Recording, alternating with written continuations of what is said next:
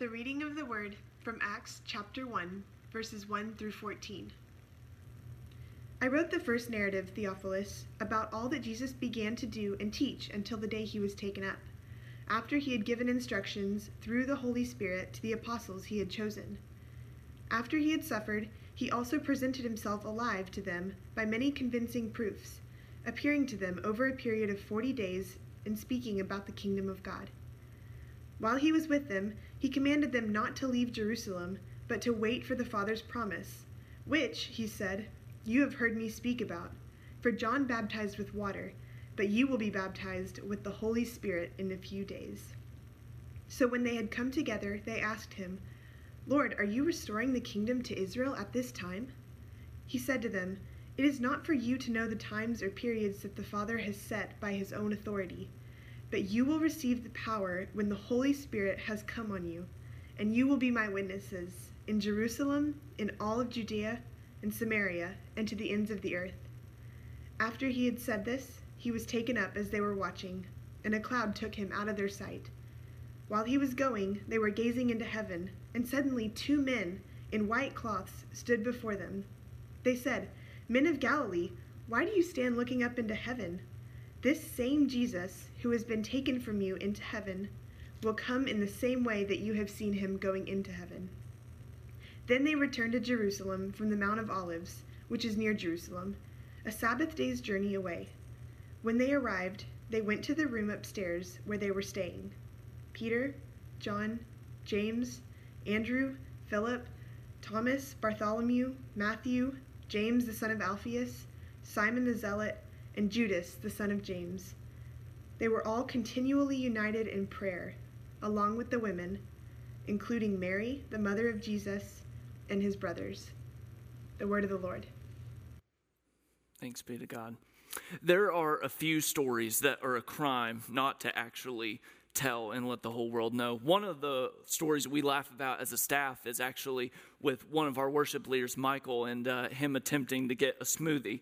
The story goes as this: Michael comes in, and as he's planning to go to work, he wants to order a smoothie, goes to a smoothie shop, and he searches the menu board extremely quickly, just looking for something that embodies health. And vitamins equal health. So the first thing he sees that has vitamins on it, he quickly orders. He says, I'll take 1 pre-Rama to be able to take to work. He moves up to the window, and the cashier, as she hands him his smoothie, says, Here you go, sir. Here is 1 pre-Mama smoothie. Michael takes the pre-Mama smoothie and begins driving to work and is wondering, wow, that is a very strange smoothie to have, a pre-Mama smoothie. And when he got to work, we actually researched the pre-Mama smoothie is a smoothie full of prenatal vitamins.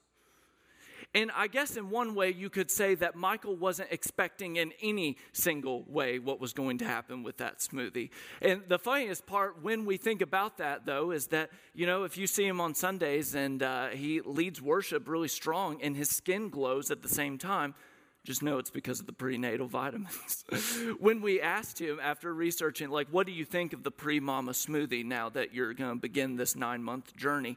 He actually told us that it's very nutritious as long as you can get past the strange taste. As we go into reflecting and thinking and consuming Acts 1, which the entire church is consuming and thinking on this day that we call the Day of Ascension, Acts 1 leaves us kind of with the same feeling. This text is one that is nutritious for us. It carries nutrient, but it leaves us with a strange taste at first. Acts, which starts out actually in the book of Luke in the very beginning, Luke begins his first gospel writing by talking about the birth of the Son of God. But by the time you get to the sequel of Acts, you find that Luke is actually writing about God not birthing the Son of God, but birthing something in the people of God. And the weird feeling that it would actually leave you is that Jesus comes to basically say, I'm back, but I'm not back for long, which makes you have to wonder, why are you saying that in order for us to continue on, you must leave? Eugene Peterson, as he translates this very strange encounter with Jesus, this good for us to recognize but hard to take in moment of the disciples, he translates verse 11 like this. This very Jesus, who was taken up from among you to heaven, will come as certainly and mysteriously as he left. He will come certainly and mysteriously. Eugene Peterson, when translating this, puts two beautiful words together that maybe describe the whole feel of this passage. Certainty and mystery side by side. You have Jesus, as soon as the disciples are trying to ask questions, he says, it's not for you to know. And then he turns around the next sentence and he goes, but hold on, there's a couple things you need to know. There's certainty and mystery. It's a whiplash of good news and bad news, which you're not unfamiliar with this. I mean, isn't this like the epitome of description of our lives right now? Is that we hold two different emotions at the same time. As I think about the week that we have here just at Highland amongst our own families, we have good news and bad news happening at the same time. As we're in the midst of this kind of journey of like grief, of different ways that we're experiencing loss, or things aren't coming back, or things may never come back in certain ways, we also find these small moments of joy that are folded into it. A good conversation, a moment with a family member, time away from travel to ask harder and better questions in life. Life has joy folded into the grief. But even just the idea of this as a whole embodies certainty and mystery. Because in one way, we are really certain that at some point things are going to open up. But the mystery that we have in life is, what is the mystery of this normal? And what is the new normal? And as we've learned now that we're into week 96 at this point, as we go through this journey, we're learning that we can't shake the feeling of mystery and certainty. So the question is, how do we live in the midst of mystery and certainty together? And as the disciples are resting in this tension of mystery and certainty, Jesus says you can be certain of three things.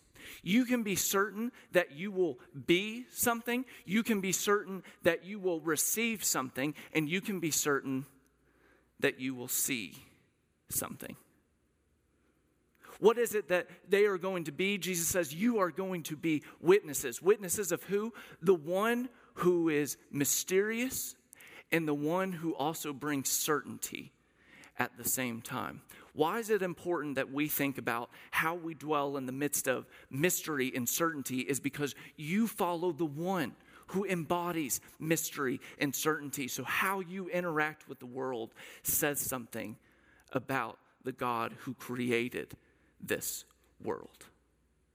That there's mystery and certainty tied together. And people who follow Jesus know that in mystery and certainty, reality shifts always have to be happening. Even with the disciples' question, to be able to ask Jesus, is this going to be the time that you're going to restore Israel? Another way to ask that question.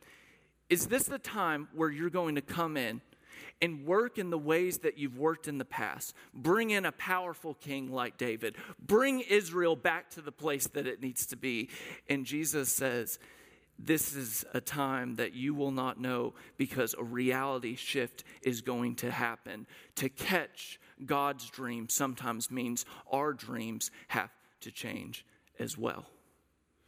And in the midst of this reality shift, this isn't just a reality shift of Jesus' words, but who Jesus is himself. Because Jesus says that in order for you to receive, you are going to have to see me leave. Which can be kind of frustrating, which leads to the taste in the mouth that Acts 1 leaves us with, which is the idea of, why does Jesus have to leave in order for us to receive? Why does Acts begin with an exit? Why do we find ourselves in this tension? There's a writer by the name of Ronald Rolheiser who writes about attention, and he really concerns his life about writing about the idea of absence. And he takes the cliche phrase that's so frustrating and that has just a kernel of truth, and he has wondered, why does this cliche hold a little bit of weight? And the cliche that people talk about with absence is thinking about, why do we not appreciate someone until they're gone?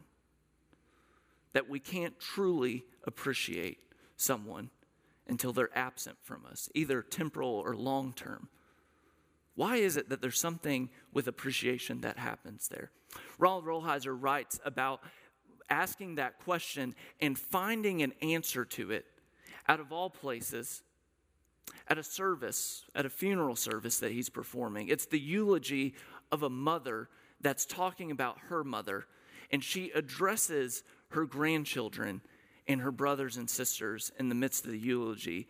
And Ronald Rolheiser says he found just a kernel of what it means in the midst of absence that creates an appreciation for us. These are the words, and maybe this is what these words sounded like.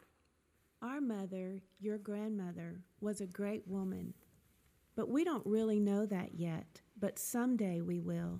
Someday we'll know this because she will come to us. She will come back to each of us in her own way, respecting who we are, respecting what our lives are, and we will get her. Get who she really was. Get what she gave us in her life and in how she died. Get how blessed we are to have had her, and get that we have this exceptional, wonderful person as our mom and our grandmother. In receiving her spirit, we will drink more fully from her depth. It was the last line that caught Rolheiser. In receiving them, we drink more deeply from who they are. Rolheiser writes it like this: in the midst of absence, we are able to find a person again. We're able to find them in a way that we're not distracted, because let's be honest, we lose people too easily. We lose people to things like distance. We lose people to things like disagreements. We lose people to just having different interests that are in our lives. And Rolheiser writes that from this eulogy comes this profound thought and idea that when someone is away from you, you find a way to find them again, to receive them, and you can't lose them in a way that you could have lost them before. That you can actually receive them, remember their essence in a way that can't be taken away from you or distracted from you. And the good news that happens with this passage in Acts 1 is that when we are talking about Jesus leaving, and by leaving we mean Jesus ascending, is that Jesus doesn't just leave us in good spirits, but Jesus sends his spirit. That Jesus actually tells us we will receive his spirit, his presence to be among you. If you look at that verse 9 of the way that's phrased, and different translators say it in different ways, but still every time there's a major detail that's caught in it, which is after he said this, he was taken up before their very eyes. Notice the phrase is taken up, not taken away. Church, if there's an easier way to say it, it would be that Jesus doesn't ascend to get away from you. Jesus ascends in order to be among you. That Jesus has not left us. Jesus is working with us. That Jesus is present, but present in this new way that's empowered by his Spirit, which is so critical, because the thing that we face is the very thing that Jesus faced for the last time, which is death. If you think about death, death very much holds us back. If you think about the fear that we let drive us in decisions or how we act, it's a form of death, the way that holds us back. If you think about the ways that we see hate and racism and injustice, you think about the ways that we hold back when we don't recognize and declare those things as evil and ask, how can we do better? You think about disease. It's a way of limiting us. It's a way of holding us back. And Jesus says, the good news is that you will receive the Spirit. If the spirit of death is holding you back, the Spirit of God empowers you forward. And the good news is that Jesus says, you're not going to navigate mystery and certainty alone. You're going to navigate it with my Spirit alongside you. And that's something that holds power to it. Jesus says, you will be witnesses. Jesus says, you will receive my Spirit. And Jesus also says, you will see something. So what do we see when we read Acts 1? We see something epic happen, and then we almost see a response that feels quite opposite. When you think about what you see in the moment, you see the disciples experience the ascension of Jesus. The text actually describes it that they're gazing into heaven as they see it. We don't know how long it was going for, but at some point they're even told, men of Galilee, they said, why do you stand there gazing up into heaven? It's almost comical that they experience this epic moment and then they're just gazing. Another way of being able to say it is, don't just stand there. Prepare for what's happened to happen again. And then this is where the text has to just sit with us. Because now you find after the disciples see this, you see the disciples go into quarantine. They don't develop an action plan. They don't go out and change something. They don't go out and say something. What they actually do is they go and they keep doing what they have been doing. They go to a room together and they pray and they wait. And isn't it fascinating when we think about waiting that the moment that the disciples, or i.e., the moment that you or I are told to wait, you don't have to wait very long before you hear the word when come out of our mouths. We're very good people that either want to live in the past or in the future, but the beautiful thing about mystery and certainty and prayer is that we have to be present to the presence of God for today and just today. What's the power of them ending that text in just prayer? They are sitting together, not focused on their actions, but first recognizing the actions of God. There's actually a really early writer that when talking about prayer and just teaching it from its very beginning, he actually talked about we tend to focus as soon as we want to say the words, Our Father, the first thing we want to do is we want to talk about what or how. And this early Christian writer named Origen actually gave us instruction that the best way to start within prayer is to not focus on what or how, but to start with who. The way that he phrases the question is actually state in prayer why God matters. Why does God matter to your world? Why does God matter to the whole world? And there we find ourselves mimicking the way that Acts 1 reflects. Not starting with our actions, but remembering and stating God's actions. It's a type of prayer that helps us be able to see from day to day. Prayer is our way of entering into mystery and certainty and sitting in that tension because it helps us be present to what we can see for the day and present to what we can all see for the future. I remember when I first came to Highland, I taught a class and I didn't know what to expect exactly. I remember the question was something along the lines of, I want you to associate objects with the nature of God. I can't remember the exact question, but I do remember the answers. I remember it being one of the first weeks I was there, and we started throwing around these rich words and imagery. So, I'm waiting around the class, and then I hear, someone say, God is like wind. I'm like, that's good. That's rich, ruach, yes. Another person's like, it's rock. Oh, that's good. That links with Exodus. That describes how God is firm. And then I remember one young lady being like, how about sparkles? Sparkles. I remember scanning my head very quickly thinking about sparkles. What would sparkles mean? What's a delicate way for me to say, no, God is not like sparkles? I even found myself kind of questioning my professors. Maybe this was Randy and Houston's fault that they never taught me how to answer a question like this. So I said what all teachers say when they don't know what to do. They say, would you care to elaborate on what you mean by that? And she said, well, like God is kind of like, and I was like sparkly glitter? And she goes, exactly like sparkly glitter. I'm like, great, I just affirmed her in it. But I remember just sitting in that moment, and I left that class being like, I don't know how I could have prepared myself to answer that question of sparkly glitter. Matter of fact, I still don't feel prepared to answer sparkly glitter. What do you do with sparkly glitter? If I were to describe Ascension Sunday to you, this day that reflects this text, this day that embodies Acts 1. Acts 1, the day of Ascension, tells you to prepare for the glitter.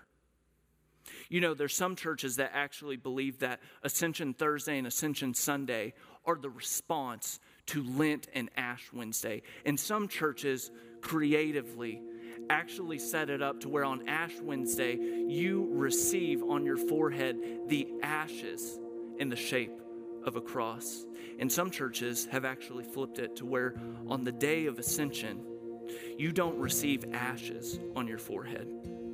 You actually receive glitter in the shape of a cross. Why glitter? Because glitter reminds you that the glory of God happened. Glitter reminds you that the ascension of Jesus occurred. Not that glitter is a cover-up, not that God is going to say at some point it's done and not recognize. No, God will take the hurts and will heal them. We will be faithful in the ways that we can, but the things that we cannot figure out on this day, one day, God will sort out on the day that Jesus comes back. It's the day that we affirm and say that Jesus is alive and he is risen and that he is at work in us. He's not away from you, church. He's working among you. And as we come off of a very hard week, I just want to remind you of one thing. If the resurrection is confirmation of Jesus as the Son of God, his ascension is the affirmation that he's king. And just remember that a king represents the king's people, which means what happens to them happens to him. What happens to him happens to them, and that means that what happens to the king happens to the king's people. And if you're with the king, one day you will rise in glory just with the king. That's what the resurrection and ascension means to us. So church, until then, we raise our heads because today we announce that the disciples first raised theirs.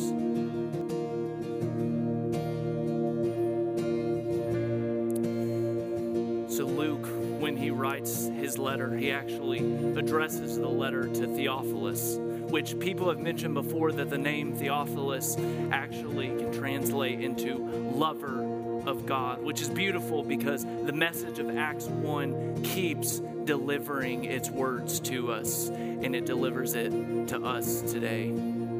To us, to a church that is wrestling with mystery and certainty. To us, to a church today that's wrestling with loss and grief. To a church that's wrestling with joy folded into it. May you hear this blessing from the message of Acts 1. Highland, in the midst of certainty and mystery, O lover of God, may you not forget that Christ has risen, Christ has ascended, and Christ will come again. Hold on to that hope.